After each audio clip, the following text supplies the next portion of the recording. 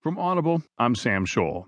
From the Washington Post National section, Philip Bump, Mark Berman, Amy B. Wang, and Matt Zapotosky write. Explosion that injured 29 in New York, obviously an act of terrorism, governor says. Dozens of people were injured Saturday night in the Chelsea neighborhood of Manhattan, in an intentional bombing apparently caused by an improvised explosive device, authorities said. 29 people suffered non-life-threatening injuries in the